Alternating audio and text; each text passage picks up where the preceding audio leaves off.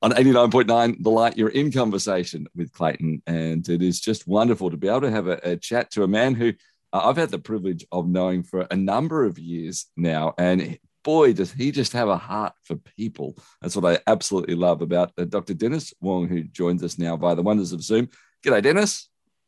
G'day, mate. How are you going? I am doing really, really well. And it is something that is just so a part of who you are. As I think of you, I think of your family and as well. You just have a heart for people. And we want to talk about a specific topic today as well, which also has your heart beating. And we wanted to talk about dementia, which not many people perhaps want to talk about. Why for you is it something that is so passionate? Thanks, Clayton, for this opportunity. Yes, I guess first of all, the dementia, I just want to clarify the use of the term dementia. It is the most commonly used term worldwide and also back home as well. But I just don't like this term dementia because it really has a very negative connotation. It actually labels people having like use by date, so to speak. So to me, I like to use, probably refer people with dementia as having cognitive deficit or deficiency, because not every person or people with cognitive deficiency has dementia. To fulfill dementia, thank goodness we have very strict criteria. They have to fulfill a certain criteria before we can label people having dementia. So that's the first thing I'd like to bring to the listeners' attention. So why do I have such a passion for this, for cognitive impairment? It's because I'm just an ordinary bloke, a doctor, a specialist in aged care, who has very special interest in people with cognitive deficit. And also, I'm a grandson to a grandmother who suffered from very, very prolonged course of dementia from 1994 until she died a few years ago. So the journey that she has gone through, the suffering that she has gone through, and not only her suffering, but also my aunties and my uncles, my dad and mom, the agonizing journey in terms of making decision for her because she's no longer competent, so to speak, to make her own decision. It is just agonizing. So these factors have really stirred me up and my passion to help people not only suffering from cognitive deficit, but also more the families, the relative, and it has a major impact on the society. And the society, in a sense, has kind of failed to recognize that people with cognitive deficit, John is still John, Mary is still Mary. They are who they are. Yeah. A long-winded answer. Yeah.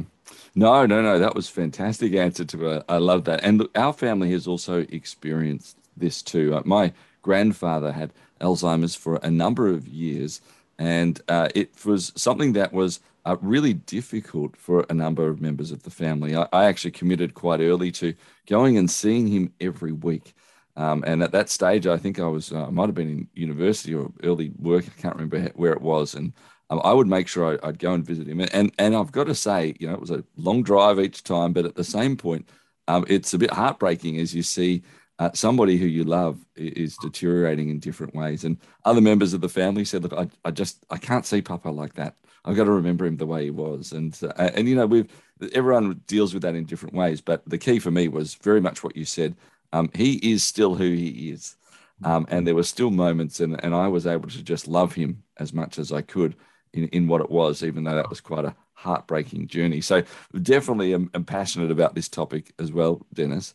Can we maybe break up our conversation into three parts? I'm wondering the first part, if we could talk about the patient themselves and what you see as some best ways to look after and treat somebody who may be suffering from cognitive deficit or one of the dementia or Alzheimer's, whatever it might be. part two, maybe we can talk about how do we support each other, those who are caring for somebody in that space. And then I'd love to spend a little bit of time just, I know that there's various people talking at the moment about different drugs that are coming out and prevention opportunities around it. So I'm thinking that's how we may talk. If you're comfortable with that, let's start with the person themselves. For those of us around them, how best should we be working and walking with somebody who has a cognitive deficit? People with cognitive deficit, they present in a very different way. And depending on how far into the course of their illness that have been first picked up by a medical specialist, such as myself. If you, as the medical science progress and people know more and more about this condition, they begin to present themselves a lot earlier to the medical specialist. I have seen definitely in my day-to-day clinical practice that about, I would say about 20% it's what I describe as worried well, because they've heard it in the news, they've read about it, and they're a bit concerned that their short-term memory is not the best. And then about a third of them, maybe in the early stage of the illness, and where they present most commonly with a short-term memory loss and loss of orientation from day to day. And then the rest are more into the moderate and the late stage, where they have very challenging behavior and personality changes. Mm-hmm.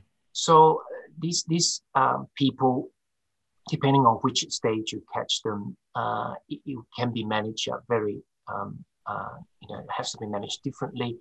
And in the third part of our conversation, I'll go into a little bit about the current available treatment or the emerging treatment that come out from US. No doubt our listener have spoken, have seen it in and heard about it in the media. So back to these people with dementia, with dementia, and real final diagnosis of dementia was made, for example, that it is very important to know that brain is a very complex organ. A short-term memory impairment, because you have to repeat your information to them again and again, doesn't mean that they can't use the different parts of the brain to function. For example, if a wife asks the husband to get a carton of milk, for example, from the fridge, and 3 steps into that, then the husband has forgotten that what the wife's wanting to, you may say this is selective hearing loss, like most couples do, but because it is a real issue. Then the wife could have just used the strategies that, John, could you please get a carton of milk, the milk that comes out from a cow. Can you imagine the carton of milk in your brain? So this is using imagination and other parts of brain to compensate for the short-term memory loss, for instance, so that just keep repeating the information so that John remember that he is to get a carton of milk from the fridge. This is one of the many, many examples. Yeah, there are many tricks that we can do. Yeah. I'm also wondering if fear is something that pops up for people in their early stages as well. I think certainly as I've chatted to various people, they might be going to get a test, or they might be, whatever, just recently diagnosed. And fear seems to be a big part of this. How do we best combat that for the person themselves and I suppose those around? I think, yes, fear and uncertainty is really because of this negative connotation that is attached to this word dementia. I think the best we could do is just to remind that person that he is who he is. And, he's just to maximize what he still has, still encourage him to play golf if he is a golfer, still encourage him to bake a cake if he was good in baking before. And I think one of the natural things that the spouse do is that it's likely to take over the independence or erode the independence of their loved one, because I'm concerned that he or she cannot manage this task anymore. It's a fine balance. There is no finite answer to that. I always tell my clients that you've got to still give them a bit of independence, because we are all dignified person, that we really need that, need that to survive. And, don't bring up the topic, but just keep on, give positive hope, and also focus on what this person can still do and let them do well. Yeah. It's one of the many approaches that I use. Yeah. I think a number of those sorts of helps. It probably works for those around them as well, don't they? As we remind ourselves, as we care for those. Let's talk about that. I know that certainly for our family, when my grandfather was going through Alzheimer's, one of the things that we had was we were allowed to joke about it, because that helped us as a family, a bit of the black humor about what it is, and well, he's left his things there or whatever it might be, but no one else was. Anyone outside the family joked about what it was. No, we're protective here. What is the best way for families and this is support crews to look after themselves, and I suppose for us to be looking after them? The best thing for the family members and people that the loved ones surrounding the people with cognitive deficit or dementia, people suffering from dementia, is to actually know that that this person, yes, he or she may be different. When we ask the question, he or she may not answer directly. You got to remind yourself that, again, he is still he is, he is still who he is, and try not to be judgmental, and try to be more patient, and also go around a different way of asking questions, or not try to ask a complex question, or break up the questions into separate different parts, and to ensure that, first of all, this person have heard it. A lot of people in this age group, because people with dementia happen commonly when they get older, but it's not a guarantee. Thank goodness for that. And that is a very different view.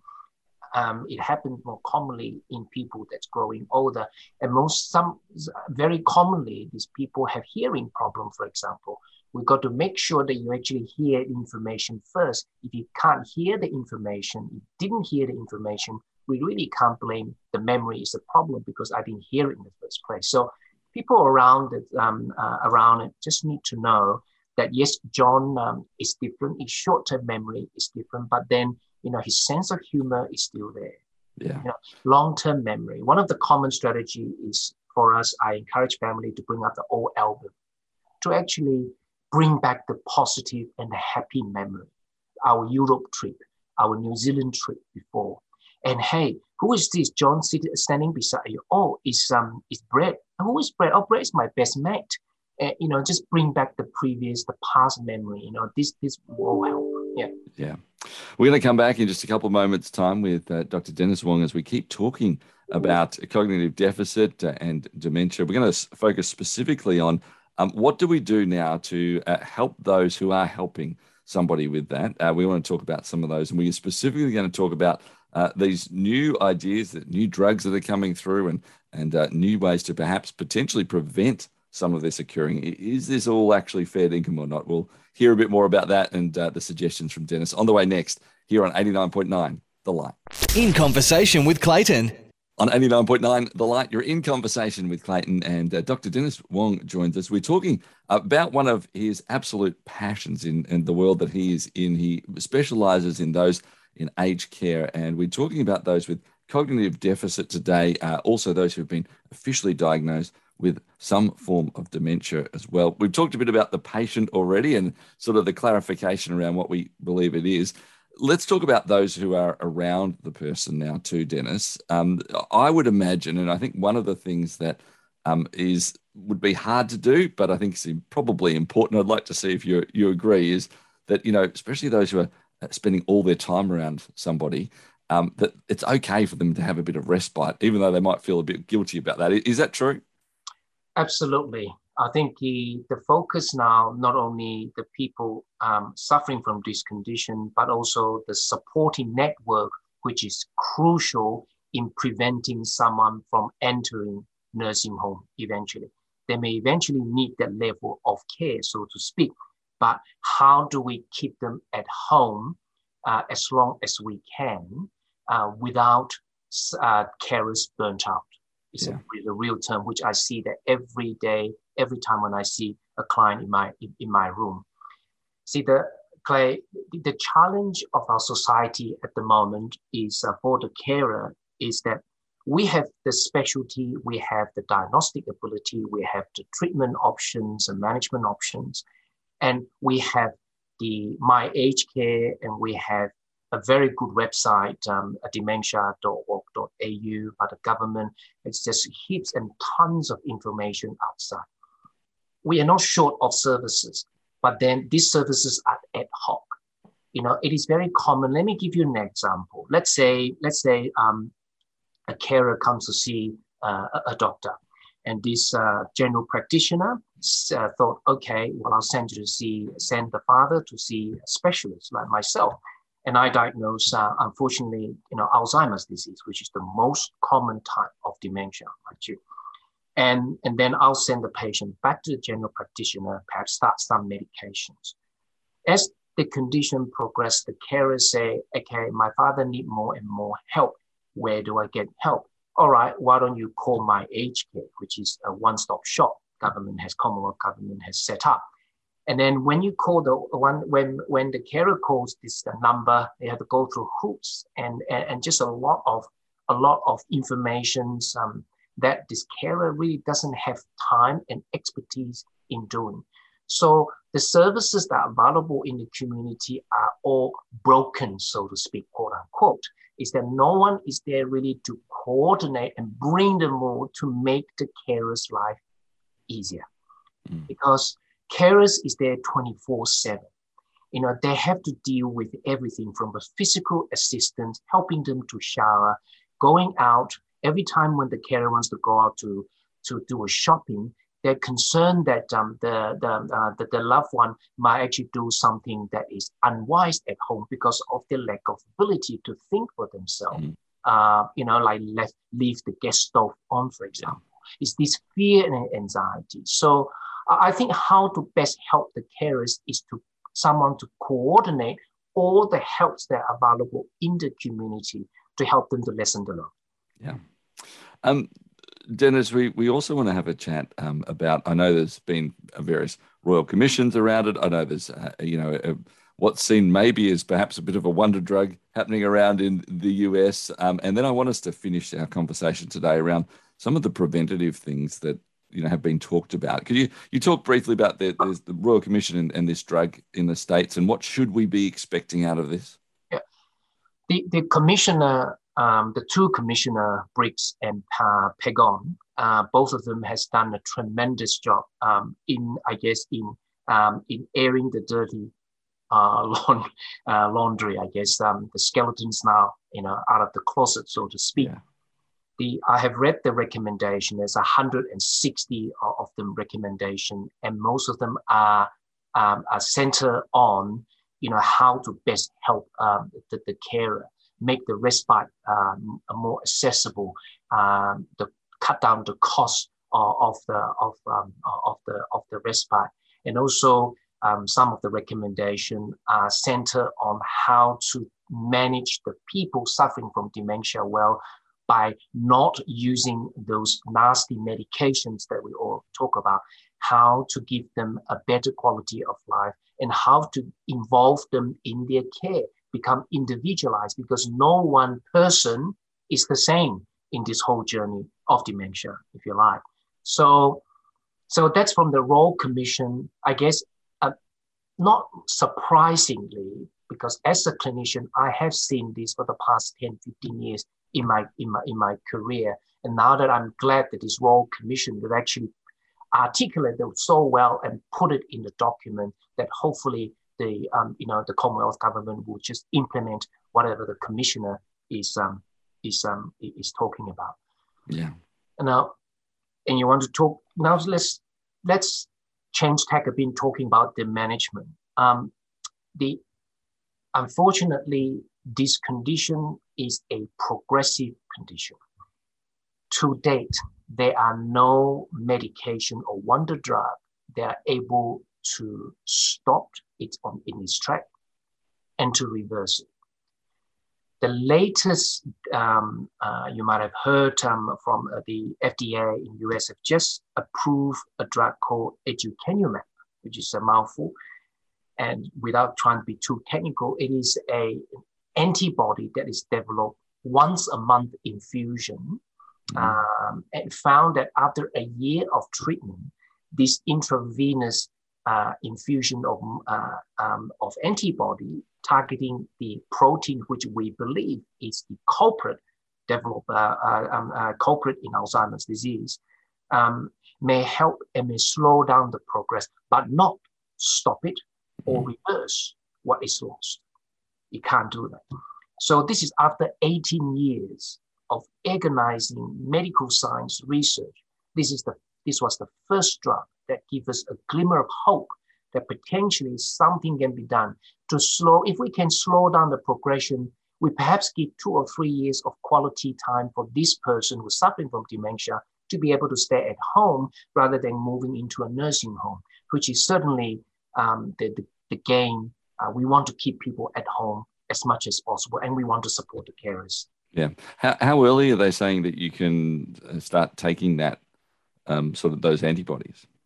How early is it that you need to have been diagnosed with it? Is it the fact that you get close to cognitive deficit and that's when you should do it? Yeah. If you look at the research, it's been used in someone having very early onset, or even what we call mild cognitive impairment stage, because these medications target the culprit protein called a beta amyloid protein, which is like a plaque in the brain. If you look at the graph, it actually accumulates way before people notice short-term memory loss.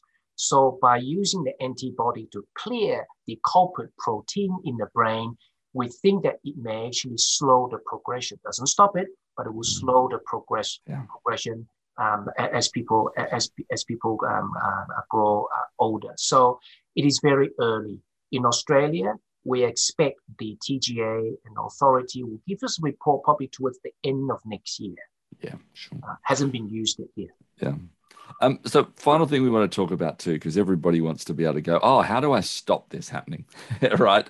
And I'm not sure if we actually should be talking about our spaces and places of, oh, well, if I do this, I eat blueberries, I'll definitely not have that happen. I don't think that's a healthy situation. You can correct me if I'm wrong, but are there some things that we can do to help prevent in a way, or at least be best possible to put ourselves in a position to perhaps delay or perhaps even push off some of the cognitive deficit? Absolutely. I'm glad you asked this question, because this is indeed the hot topic. If we can't do anything to stop this condition, if we can't treat this condition, why not we stop it from happening? Lancet is a medical journal who is a very well-known and published an excellent 2 papers, one in 2017 and the other one is this year, about identify 12 risk factors. If you have these 12 risk factors, it puts you at an increased risk of developing dementia. And if you look at the 12 risk factors, it's actually something, and the authority think that these 12 risk factors contribute to up to 40% of global dementia cases. So that is a lot. Most of the 40% are in the low income and middle income country. But for us, the advanced economy, things like keeping the blood pressure under control, stop smoking, do regular exercise, 15 to 30 minutes every day, 5 days a week, get our weight down, treat our depression, control our diabetes, and also importantly, maintain our social contact, reduce our alcohol intake. All this are modifiable. We can't change who we are, our genetics. Some are genetically inherited, unfortunately, but we can modify a lot of these of these risk factors. So I'm sure you've heard of this before. All these common risk factors are for heart disease, for stroke, and it is no difference. Cognitive health is exactly the same. Yeah. And I mean, it's another reason to help us, encourage us to say, hey, look, work at those disciplines, put those great things around you to help with that, and your great supports around you as well. Dennis, it's been wonderful. Can we just perhaps, if somebody wants to read a bit more, you mentioned, I think, a great website a bit earlier on. What was that website again? The dementia.org.au. Dementia.org.au. And So that's it's a Commonwealth government sponsored a website, and it has just wealth of information about this condition, and they can provide online and telephone support for the carers group. They have regular education, educating the carers about how to manage this condition. Should this happen, what can be done? What are the support available? And there's just wealth of information on the internet. But I know the carers have very limited time. We're all time poor, myself included. Yeah. So dementia.org.au. Yep. Dennis, thank you so much for your time. It's been just wonderful hearing your passion, but also hopefully educating and inspiring a heap of us as well. Thank you again. Yeah, no worries. Pleasure. Dr. Dennis Wong, my guest here on 89.9 The Light.